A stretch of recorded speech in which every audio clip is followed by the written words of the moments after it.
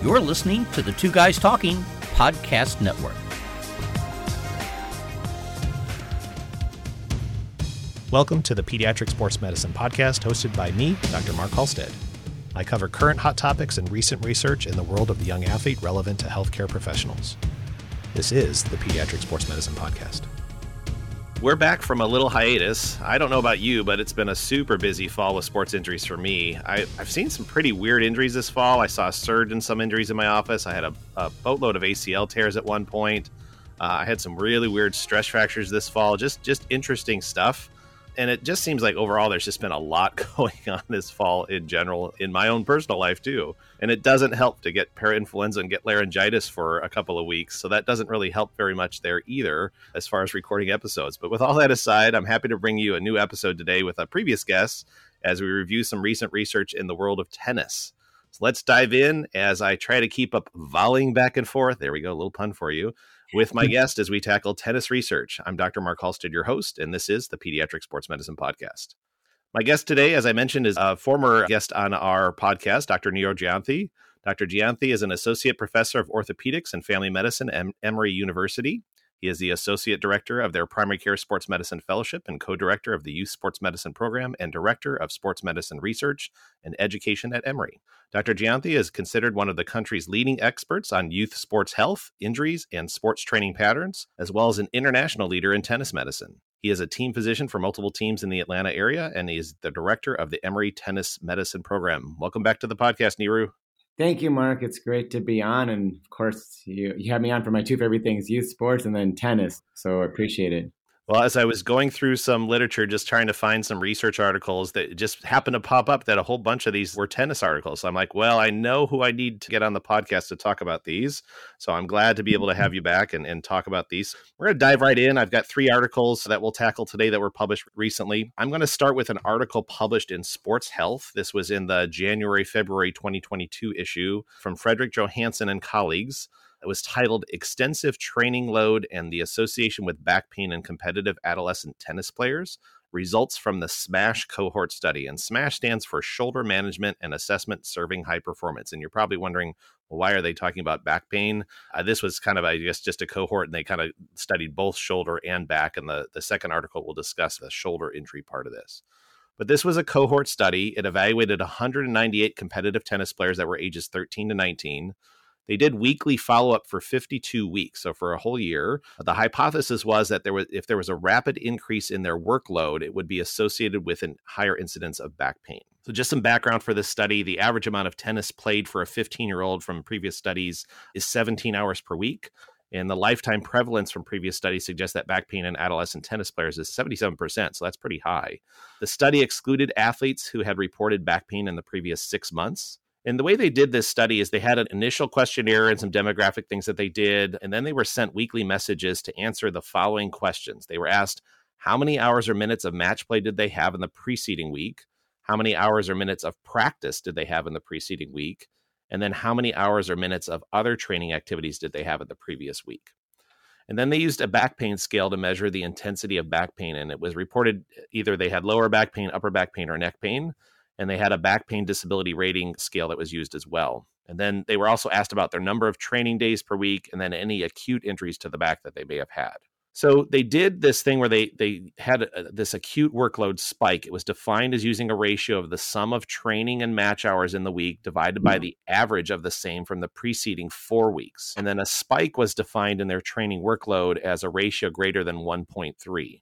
They also looked at a workload to age ratio, which was considered high when it was greater than 1.1 and low when it was 0.9. And the way they determine this is just the number of hours of training per week divided by the athlete's age. And if you're not familiar with a lot of recommendations in pediatric sports medicine, the typical recommendation is you should not be practicing and doing things more hours per week than your age. That's kind of what's set out there. Now, again, that's a recommendation, but we all know that many athletes exceed that significantly.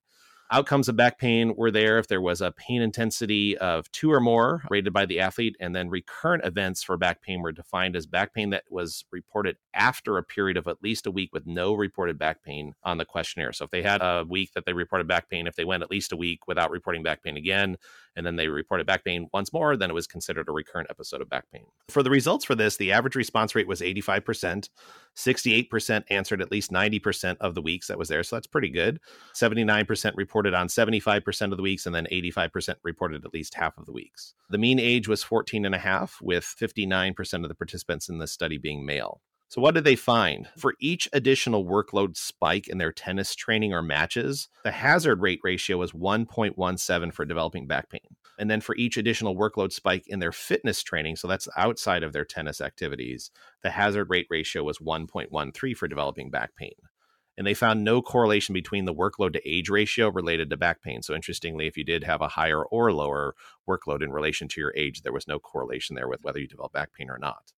For those that had a workload spike, for those that did not, there was an odds ratio of 2.18 for those. And then if we just look at overall incidence of back pain, 43% had at least one back pain episode, which worked out to an incidence of 0.91 per 1,000 hours played.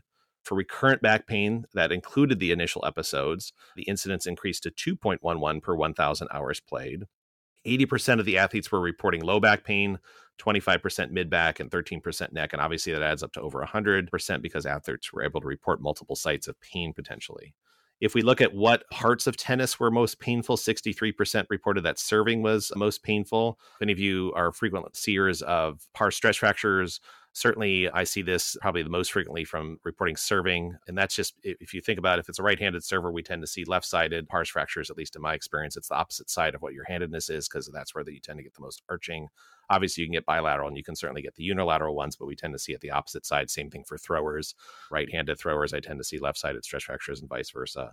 27% forehands were most painful, 23% were backhands. The national level players actually reported a lower incidence of back pain. They did have spikes in their training volume only 9% of the time compared to 33% of the regional level tennis players.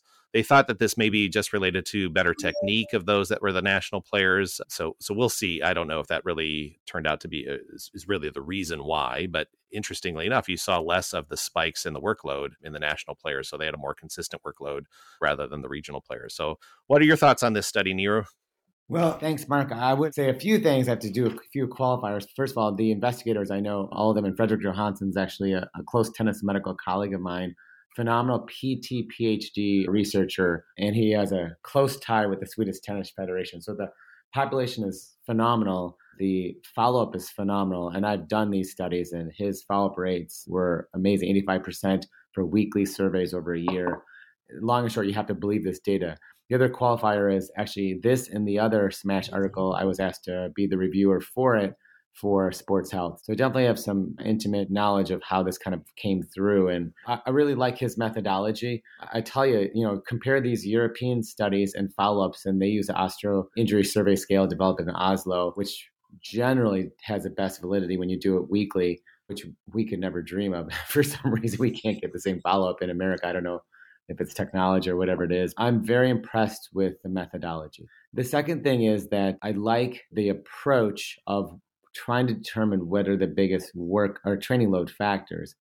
And I do like and many of you know the ACWR. Most of the team-based data was at 1.5. In other words, a 50% workload spike. This shows even lower workload spikes that would potentially result in symptoms. And that's an important factor.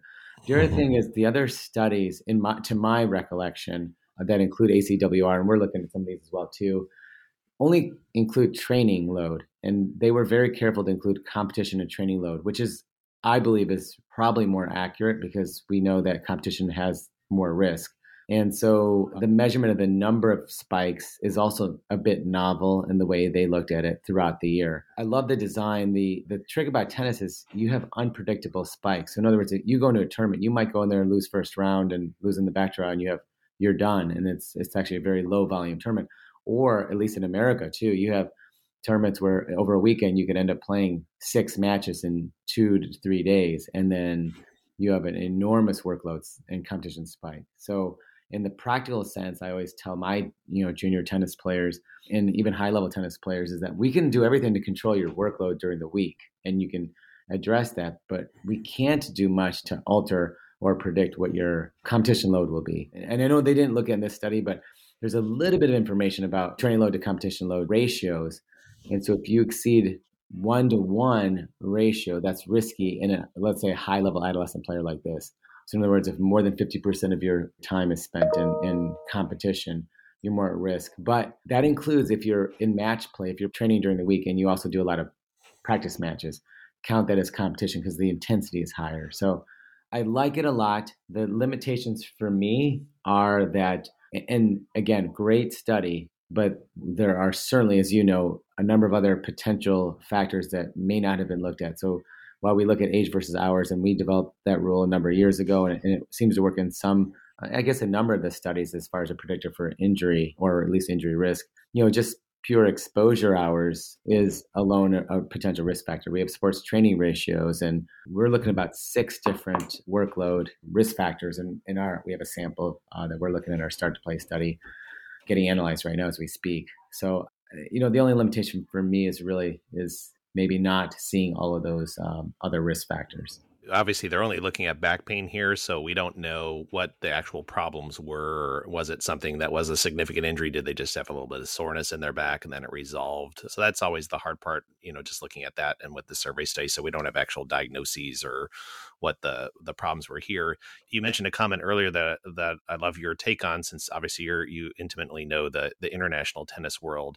When they do competitions, you mentioned obviously here we're crazy obsessed with how much we pack in a small period of time, oftentimes in our weekends. Is it the same overseas? Do they have that same approach to packing stuff in like that? I've had the fortune of being out there a bit over the last maybe 5 or 8 years and looking, as you know, the whole sport specialization, the high volume training. I thought it was an American problem, but I'm actually learning very much so that it's like McDonald's. Like if we have a good problem here in America, we try to give it to other countries. And so I think it's certainly happening there. I actually overall think they still do a better job overall because there is still a better emphasis on athlete development. And as you see, the national players here, they're able to be more centralized and monitored.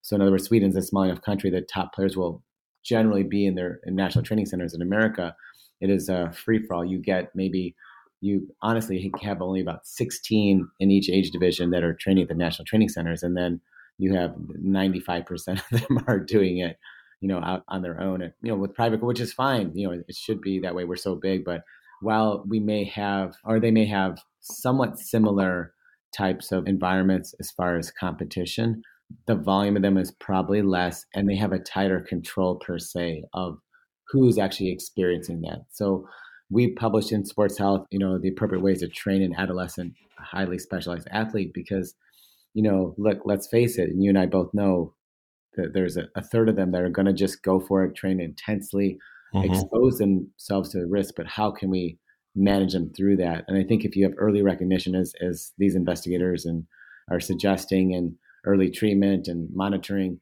you can probably avert a fair amount of the more serious consequences of it. Meanwhile, I don't think we have a tennis medical program. We partner with about 12 academies. And so we do that for our partner academies here. But I would say we're pretty much the only program in the country that does that. So it's kind of a little bit of the wild, wild west. Do you think that's probably our biggest problem of trying to reproduce some of this type of research here in the States, just because we are so spread out and it's such a large country that, as you mentioned, you have kind of like a little pod there that you can capture. But a country like Sweden, I mean, they have probably that easier accessibility. And the way I think a lot of youth sports are set up in developmental programs overseas too are a little bit different models than here. So they do have that kind of like system that they can follow them up. Whereas here it's kind of like, as you mentioned, it's sometimes the Wild West where you're at.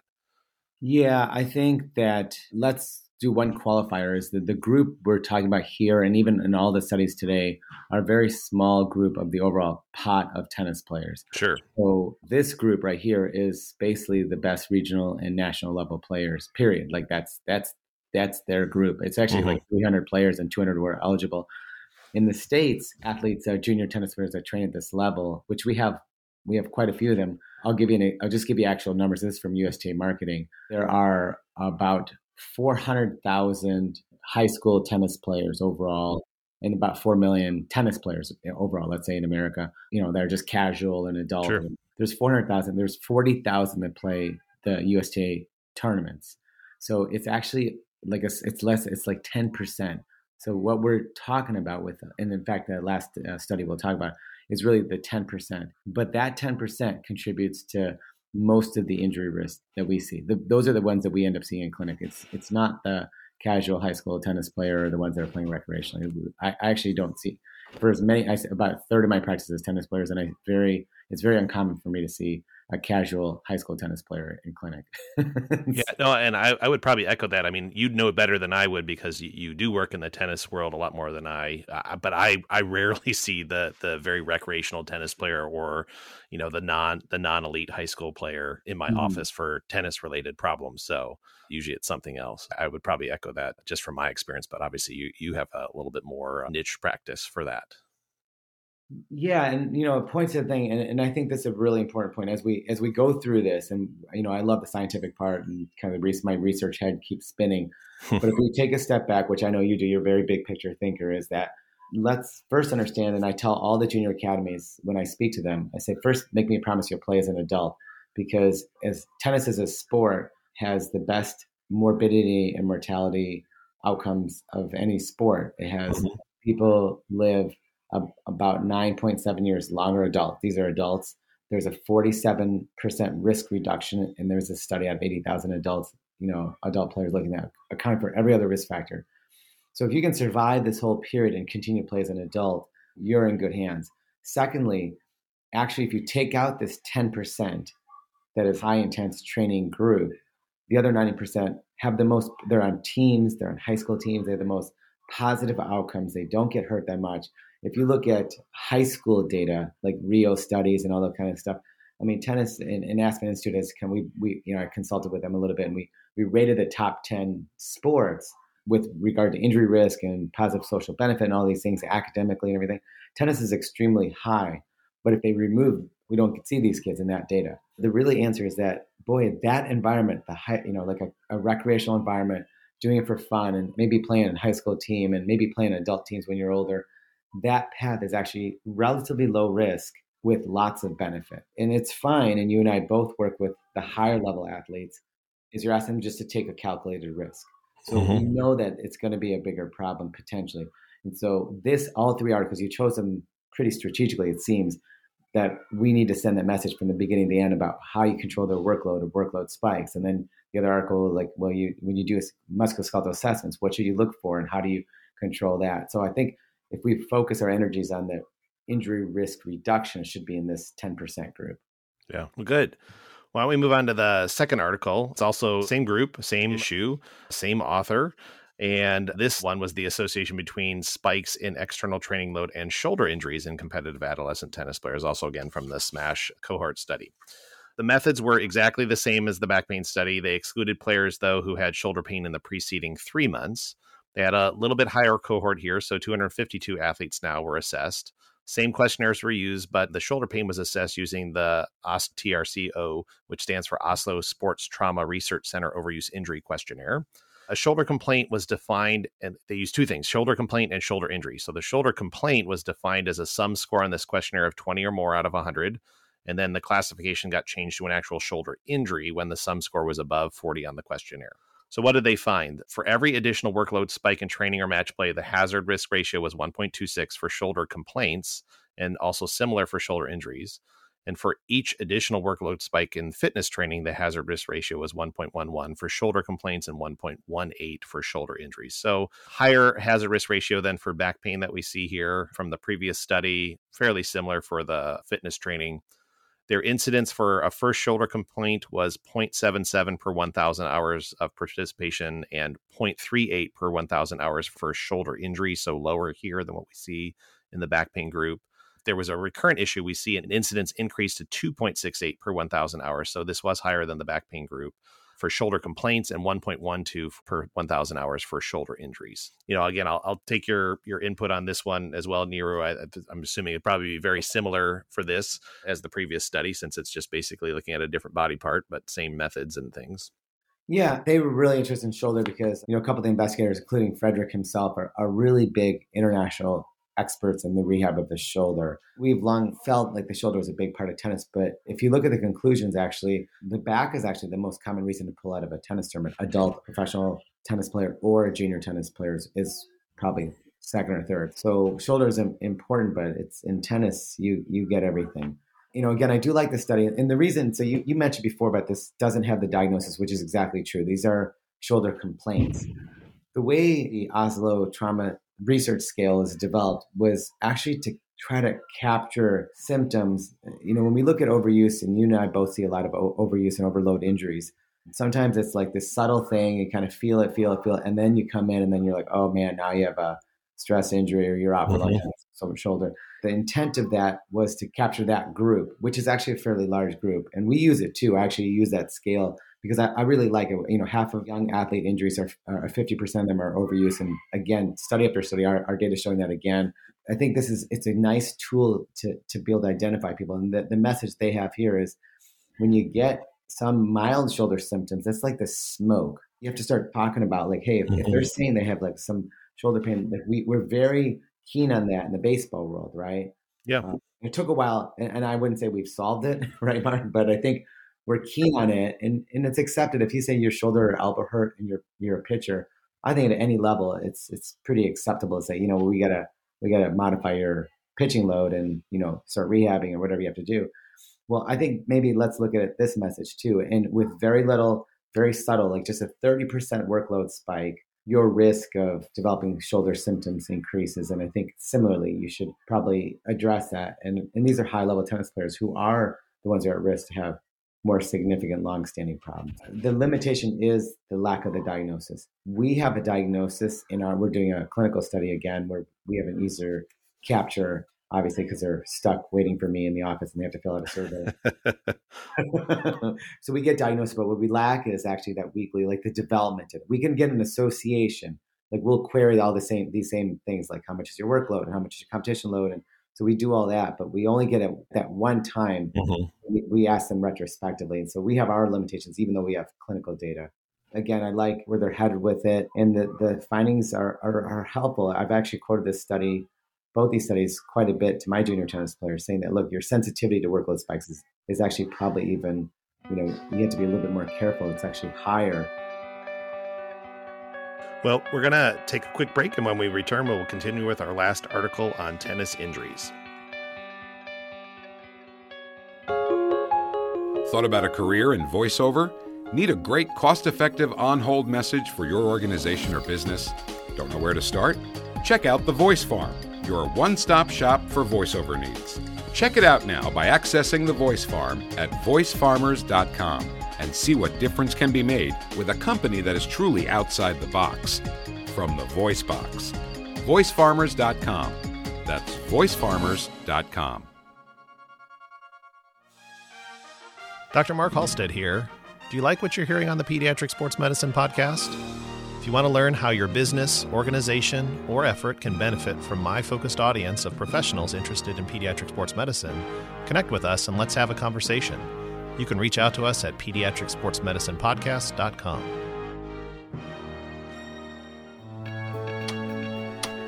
In today's world, time is everything. When editing podcasts, you know as well as I do, time flies.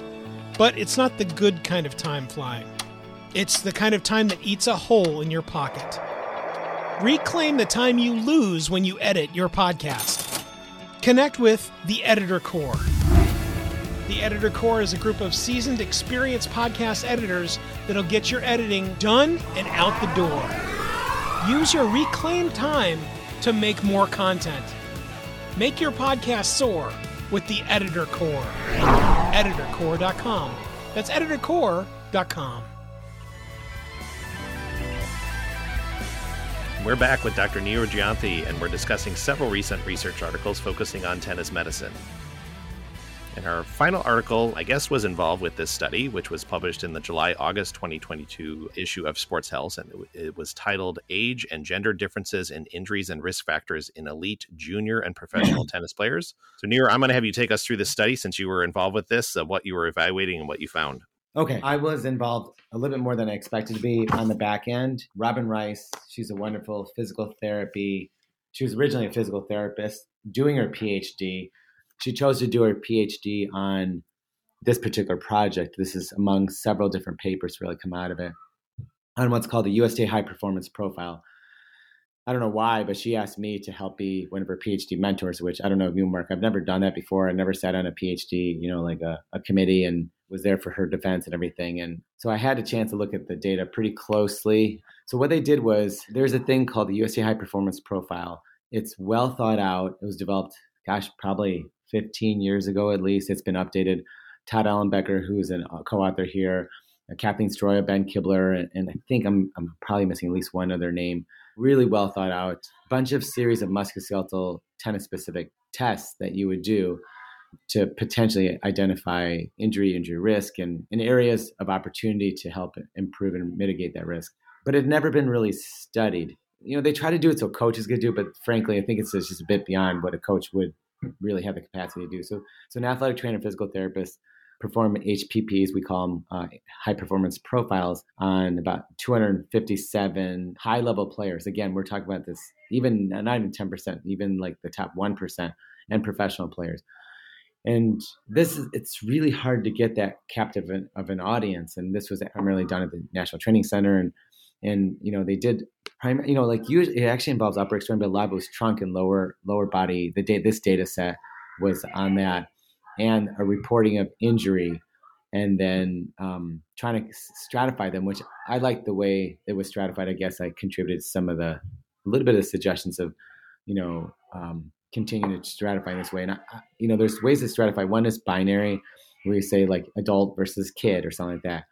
But when you stratify with at least 3 groups, in my experience, I believe you can find differences more easily. And that's in fact what they did. So they stratified into kids 12 and under. They used age 13 to 17, and then adult would be 18 and older. And remember, when we're talking about adult, we're not talking about adult recreational. These are professional tennis players, so up to about 27 years old. They do a high performance profile on each of them, and then looked at where there might be associations for injury and who gets them and who's more likely. So I want to summarize just basically the key finding itself. To me, what I took away from this is that the area of susceptibility was the low back, and those with trunk stability deficits tended to have more low back symptoms. As you know, the risk for PARS then is the concern. And gender-wise, females, just like our data and just like Andrew Stracleone's data at Boston Children's and others, is the athlete who's most at risk. So an adolescent group female athlete with poor trunk stability was the high-risk athlete who had an association with trunk injuries and low back injuries. And that alone I've used countless times to always assess prone trunk stability and side-lying trunk stability on dominant, non-dominant side. And everyone who comes in with low back pain, tennis player or other, and we, on their follow-ups for all PARS injuries, we followed all the way through until they demonstrate that they can really hold good trunk stability. And then we actually had trunk rotational stability as well too. Now there are other findings in here with hamstring flexibility, maybe drop vertical jump. But so the message is, there's a lot of data in here. That's my main takeaway. And that alone, and I know you see a lot of low back stress injuries, has helped me a lot to really stress trunk stability and perhaps the mitigation of low back stress injury, low back problems in young athletes, adolescent. And the interesting part of that, when you're looking at this, and obviously this population that you're looking at, I don't know what their typical training is from a strength training standpoint. I think the biggest problem I see in a lot of these athletes that come in is they go out and they do all their practices and stuff, but they're doing very little strengthening. It's mostly focused on just practice and technique, practicing, doing simulated games, and obviously competing, especially if we're looking at just the typical high school athlete that's out there. But there's not a lot that's done in strength training, and particularly, again, also in the female athletes. So we see that there's, this kind of taboo, girls shouldn't be working on strength and what kind of stuff, or they just don't know what they're supposed to be doing, or they focus on the wrong muscle groups for what really are important for that particular athlete. And then we see a different incidence in this study here for where you're looking at it when they get older, and is obviously when a lot of these athletes get into the collegiate level. And again, I'm talking about outside of the elite athlete. There's going to be some formal strength and conditioning programs that are done there that probably are a little bit more intensive than that may have received at most high schools that are out there. In this population that you guys were looking at, is there any sort of like formal type of strength training program that's associated with this, or is it just kind of all the typical things that we'd expect to see? So those that are training full time, for example, the USA National Training Center, absolutely. It's a huge part of their program. With this number of people, what you're getting is athletes who come in maybe for a brief period and come out, and they may get it for spurts. And they may get it at home too. Like we partner with like 12 academies, and some have a dedicated person who comes out, and it's what you're doing. Like there's, one of our folks we partner with is awesome. He works quite a bit on strength training at young levels. He understands, he reads our data and TED, and he knows what to do at developmental stages, and it's great. But then there's others that are focused on the performance side of it. So they're working on speed and agility and all these other things, which is fine, but not necessarily as much on the strength and injury prevention side of trunk stability and these measures that we're talking about here. So again, we talked earlier about the Wild Wild West. It's all across the board, and it's really, and remember, there's a cost to that too.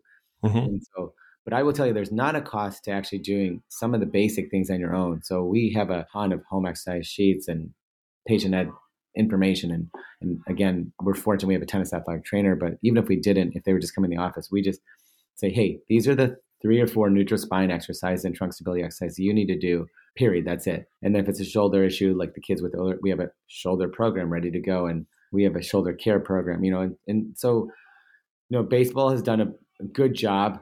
We haven't stopped the problem or the epidemic of the shoulder and elbow injuries, but sure, these people are aware of Throwers 10. We created a Tennis 10 Plus, like somewhere between a FIFA 11 Plus and a Throwers 10, and we have a program that we do as part of a warm up and cool down program. But for adult players, we studied it. We're about to publish, but we have it for junior players. We haven't pushed it out as much for the junior players yet because it's a tall burden to ask, but that's probably our next step. They're good. Junior players are good about the warm up and cool down. It's about the stuff you're talking about. It's the strength training. And if you look at your total hours a week, like what's the ratio of it? I asked my friend and colleague, Mark Kovacs, he used to work at the USA National Training Center, and he's PhD, exercise sports scientist. He had, at the National Training Center, it's about 60% tennis, 40% work on your body. And so if you look at most programs, I'm sure you would see the same in our communities. It's probably 80 to 100% their sport, and maybe 10 to 20% or 0 to 20% working on their body. I think that's probably a more realistic number where we see it. And probably, I don't know, is that the same for you? Because we don't see a ton of external stuff. Yeah.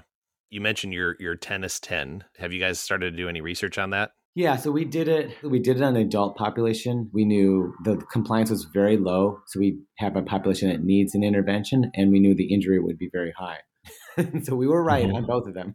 So it was actually effective. We had 350 adults enrolled. We put them in high compliance and low compliance groups, and those that were and had 9 month or I think it was 9 month or a year follow up. And those that were high compliance, meaning that over 50% of the time they were doing the warm-up and cool-down program, had lower rates of injury and lower severity of injury. We're finalizing our data analysis, but it's really encouraging. We're really happy with that. Yeah, we did a similar thing here. We haven't done any research on it yet, but we put together, just with my interest in running and running medicine, we put together a runner's 10 here as well, just kind of with our several of our physical therapists, just kind of coming up with some key exercises that we thought are the biggest deficiencies we see in the office for running. But yeah, we haven't done any formal research on it yet. But that's I'd love to see it. Can you do you mind emailing me that? Absolutely. I'd love to use that.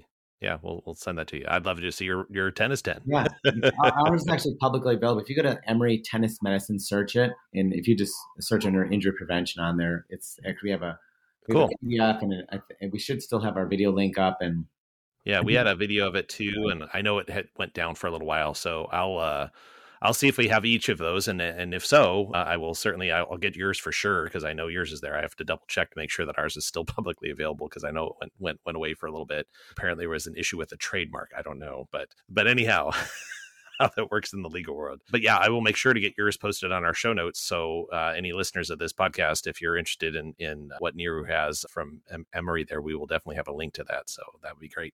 Cool. Yeah. So I appreciate the discussion today. I can hear in the background a little chaos at your house. Yeah. So I'm sure the little ones are up and about now finally. And so I appreciate the chaos. I love it as a pediatrician. So we had a surprise visit from their cousins from Florida. They drove up last night, and then you can hear them. Well, and I'll let you get ready too, because I know you got some football to watch today. So Yeah. we'll see which are you. I probably shouldn't ask who you're rooting for because you've got allegiances on both sides. Because my team physician friend gave me the Atlanta Falcons tickets, but I'm a diehard Bears fan. There you go. So I will just leave it at that. Well, I'm hoping for a good outing from Justin Fields today because he's my quarterback, so on my fantasy team. So I'm hoping he pulls it home. I got him off the waiver wire. Yeah. I've had a horrible season. I picked the two old fart quarterbacks of Favre, Rodgers and Brady, and both of them have obviously well underperformed for fantasy this year. Yeah. So fortunately, Justin was on the waiver wire a couple weeks ago, and so he's sort of saved my team a little bit. But, yeah, it's a lovely little family league. So that's great. Thank you so much for having me. Oh yeah, for sure. No, it's good. And obviously if we get some other tennis stuff or some interesting sport specialization stuff, I know the guy to reach out to. I hope to see you at some upcoming meetings soon. Probably it'll be AMMS. Did you go to Prism this year? I will be at Prism as well. Sweet. Yeah. Well, we'll see you there. It's a good group. I look forward to having you there. Awesome. We'll catch up there. Okay. Yeah. So I'd like to thank my guest, Dr. Neer Gianthi, for his tennis expertise and joining me today to discuss these research articles. Please check out our entire podcast library at pediatricsportsmedicinepodcast.com. Follow us on Twitter while it is still around. Hopefully it'll stay around at PedSportsPod. We appreciate you joining us for another research review episode of the podcast. And as we approach Thanksgiving, I'd like to express thanks for all of you listeners. It's been a wonderful experience for me, and I am so thankful for all of our dedicated listeners and the continued growth of this podcast. It really means a lot to me. So have a great Thanksgiving, everyone. I'm Dr. Mark Halstead, your host, and this has been the Pediatric Sports Medicine Podcast. Thank you for joining us today. We hope you will join us for future episodes. Find my entire library of episodes at pediatricsportsmedicinepodcast.com. I'm Dr. Mark Halstead, and this has been the Pediatric Sports Medicine Podcast.